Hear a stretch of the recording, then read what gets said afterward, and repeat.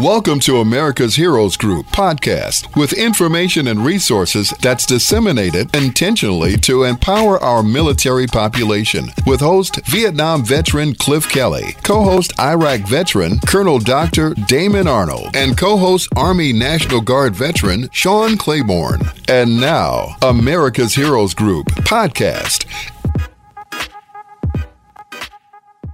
And today, we are actually here with the panelist Keisha L. Jackson, a U.S. Air Force veteran and family caregiver. And she has as a guest Dr. Connie Siskowski, registered nurse, Ph.D., and president and founder of the American Association of Caregiving Youth. Today's discussion is going to be about the American Association of Caregiving Youth. The kids are family, caregivers too. So the kids actually play a role, and we're going to be talking about that. How are you doing, Keisha?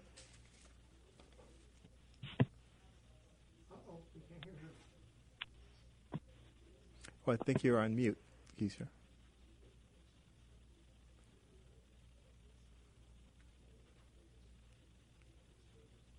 Okay. How are we doing, Connie? I think Keisha's having a little bit of technical. Okay, yeah, I'm doing really well and very thankful to have this opportunity, and thank you all for your service to our country. Oh, thank you. I really appreciate that. But you bring up a really important issue, and all of us automatically think about adults when we think about caregivers and their roles and responsibility in taking care of those people who need care in the family.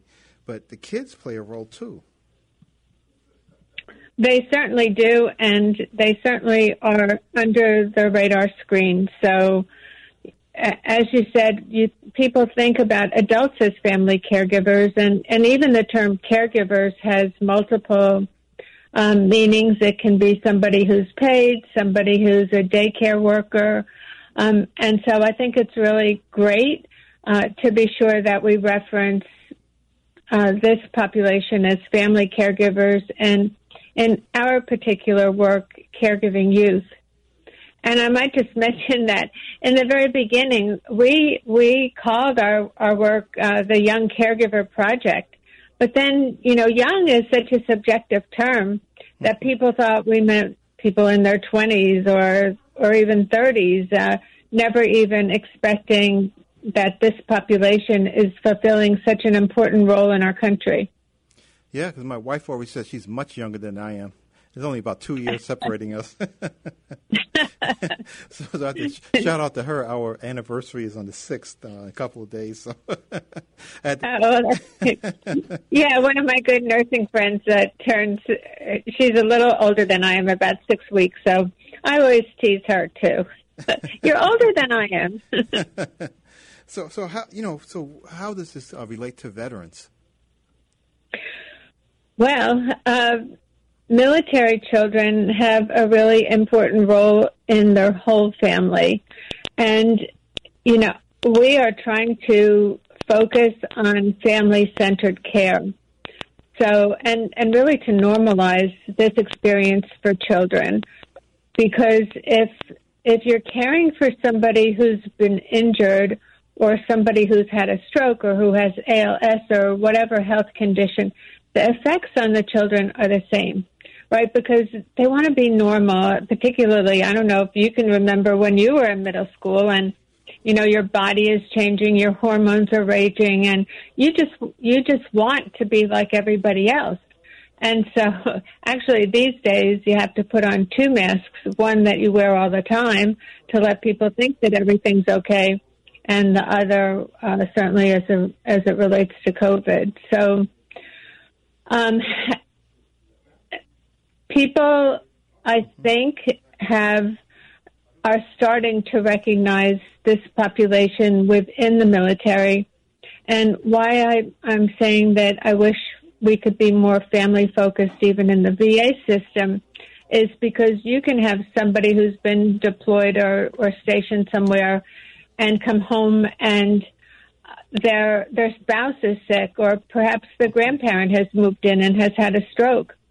And so the children are still impacted, and the whole family needs support in addition to the veteran. Now, I believe the Veterans Administration just recently in August has augmented their program to support family caregivers, in which they provide a stipend, which is great. It's so on the forefront and needed but you have to be 18 or older. But with this new legislation, you're able to not only have a primary caregiver, but also a secondary. I think up to 2 secondaries, so that there's reimbursement for those people in the family who participate in care. Because one person can't do it all. One organization can't do it all. Yeah, that's absolutely true. And Keisha, I always had to congratulate and thank her for her 22 years of service in the Air Force, as a veteran. And, after caregiving for her mother, who had stage 4 inoperable lung cancer, Keisha started really learning about caregiving and the resources to share with other caregivers. So she's really been a champion of this. So, Keisha, what is your take on, kids giving care, and how do you see them being part of this picture? Hi, Dr. Arnold. First of all, sorry for the technical difficulties. Oh, sure. Well, we've been having them since we had some last week because people were in Louisiana. We had people in New York and New Jersey. With all the flooding and all the disasters going on, it's just adding to the complexity of actually doing, the broadcasting. So this is absolutely understandable. Yeah, well, this topic by far is so important to me and so dear to me. Pretty much my entire adult life, even in my time in the military, in some fashion, I've worked with youth from nurseries to juvenile detention to fostering children or helping with foster care of children to mentoring at all different aspects, a crisis intervention hotline. And so teenage caregivers, young caregivers, regardless of what their age, it is something that's often overlooked, is missed out. I think now the statistic is there's like 3.4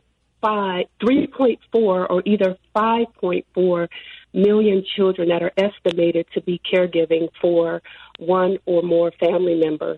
And so this is very important because now they're not able to be as active in school. They may be missing out on sports, their social life. They're developing more stress. So this is a very, very important topic. So what I'm hoping through America's Heroes Group and those that are listening is that we really can rally Dr. Connie for what she's doing, her initiative, her effort, help get the word out, and also be sensitive to the youth that are out there caring for their loved ones. Yeah, because, one of the things, Dr. Connie, that you were mentioning, you were talking about the roles people are playing as youth and all that, but, I understand that, you brought national recognition to the fact that children and adolescents in the United States, are really playing a dual role, both as students and caregivers for chronically ill, frail, and disabled family members. So, one of the things that you don't often think about, because we do have single parents out there who are sometimes sort of run the gauntlet because they have, to take care of children and make sure they show up on work on time, and it's very, very complex for how they have to deal with that kind of thing. Actually, I grew up with a single mom, so she was a social worker, so she had to, really be in 8 different worlds at the same time. But these students and as caregivers, they should not be penalized, right? Because they are trying to take care of family members where we don't really have an adequate mechanism in society right now to supply that kind of caregiving. Well, and that's absolutely true. And it's a big issue, but in the UK, they have been supporting this population since the early 1990s. And it was when I went to the first international conference on family caregiving in London in 1998 that I really learned about what they call young carers there. And I took care of my grandfather when I was in middle school, and it really impacted my life as an adult, not professionally, but personally. And so this work is really about trying to support the children, recognize them, help them achieve academically and personally. and, have society value them, as well as initiate legislation on their behalf. And this is really important because essentially all of the support for family caregivers, you have to be 18 or older, because the initial bill was under the Older Americans Act, and it's been, authorized and increased in funding every year since then. But again, you have to be 18 or caring for someone who's older. And I think it's time that we get rid of age discriminators. In a way, this is reverse age discrimination against the children. And if we don't recognize and support them, if they don't finish high school, then, there's likely to be more teen pregnancy, more disease, more crime, and more ultimate system dependency. Yeah, oh, go ahead. Go ahead, Keisha. No, go ahead. I was just going to say, so it's a great investment. Why would people not want to? Dr. Arnold, I wanted to just mention, under 18, these children they're administering medicine, they're transporting pills from, bottles to the person that they're caring for, they're dispensing insulin. They're doing a lot of different things. I mean, feeding, bathing, showering. They're just doing a lot of work. And then on top of that, they're doing that. But then they have their schoolwork. They have those activities that they're trying to balance as well. So it's definitely a lot that they're balancing. Yeah, when I was in high school, the way I started my medical career, I was in high school. I actually went to a hospital and volunteered, right? And I did about 2,000 hours. And most of my time was actually spent in an extended care facility, which would be equivalent to like a nursing home, a long-term care facility kind of setting. And when I went there, I learned so much from the seniors who were there. I mean, it was such an enriching experience for me. And there was such a positive dynamic that I developed with the people there, learned so much about life from them and what was important and how they viewed life and the history and what they did when they were growing up and what they experienced, their stories. And this is also very organic and very germane to family cohesion and how we relate to people who are loved ones in our family, and to help them through a time when they are ill or they are facing, a really devastating disease process is something I could imagine that is really incredibly important. That bond or those times that you're with that person are also extremely valuable, and that's what our society is supposed to be about, and that's the right kind of organic, the kind of people we want to have, people who have compassion, people who are actually willing to help other people. And, to go against that, this seems to be insane to me. It doesn't make sense. Well, there's a lot that doesn't make sense right now. But you're so right. And, there's a national effort to teach children empathy. And with our kids, you don't have to teach them empathy. And like you said, that relationship when you're taking care of someone is unique. It's deepening. It's enriching. And the children learn life skills. And with support, they just do so well.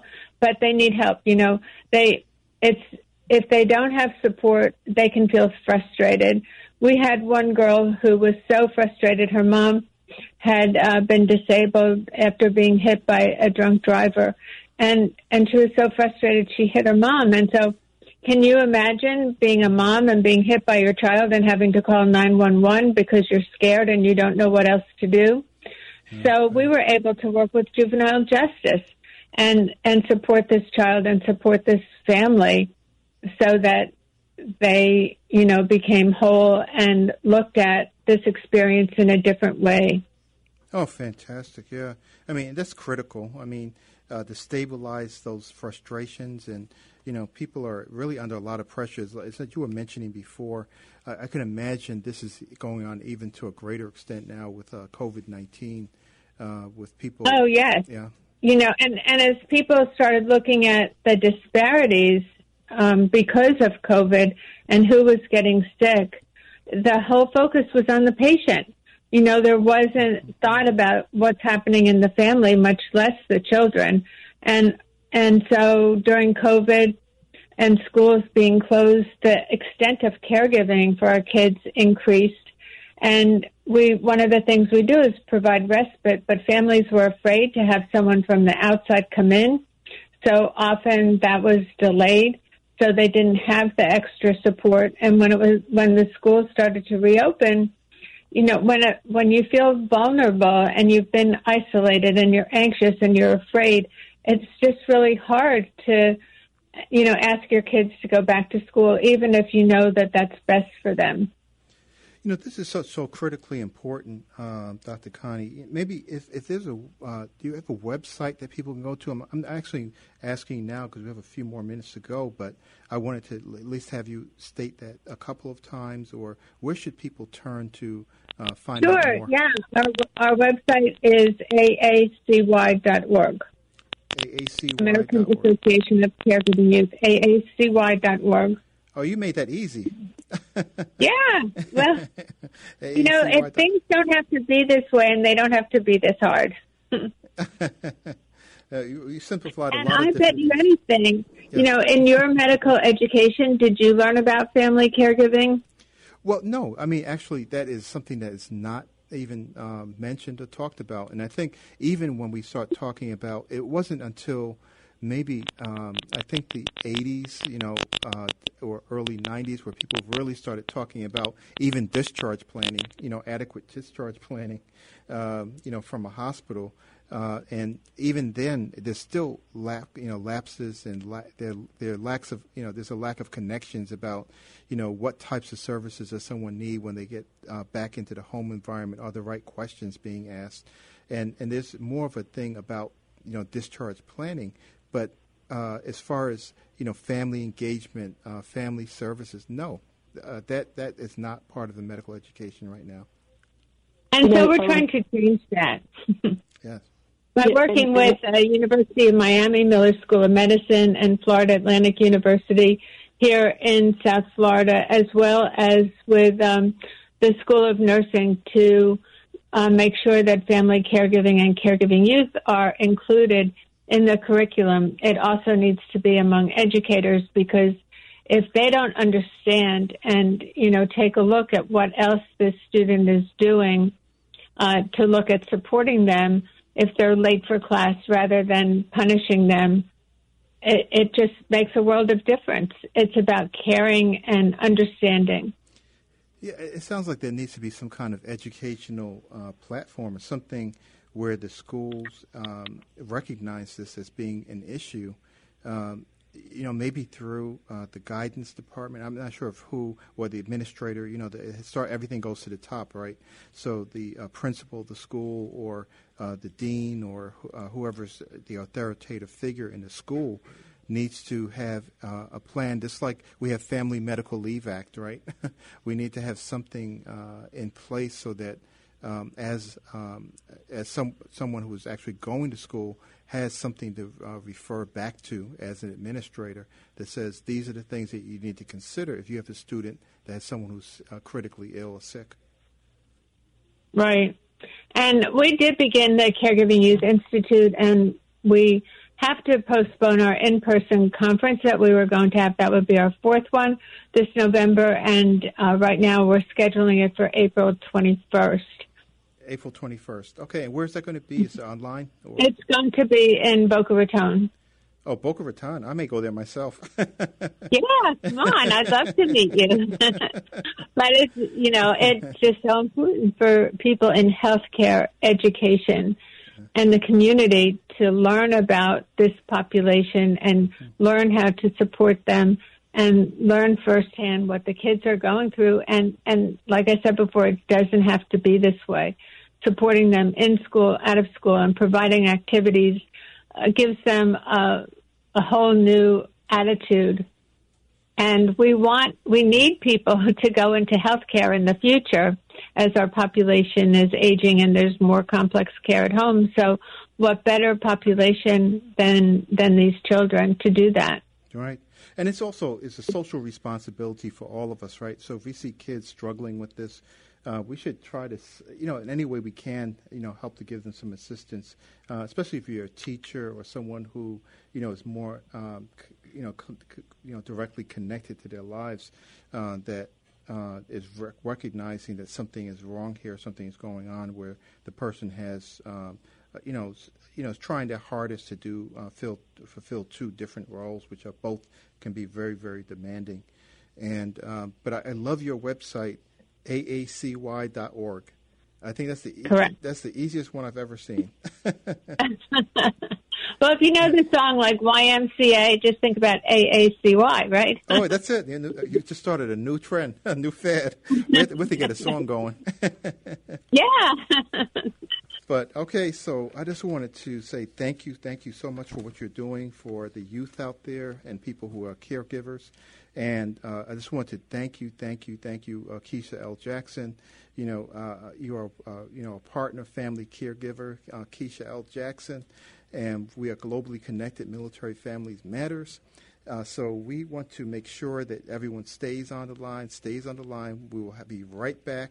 Thank you for listening to America's Heroes Group podcast. Don't forget to subscribe so you won't miss an episode. And for more details, visit americashg.org.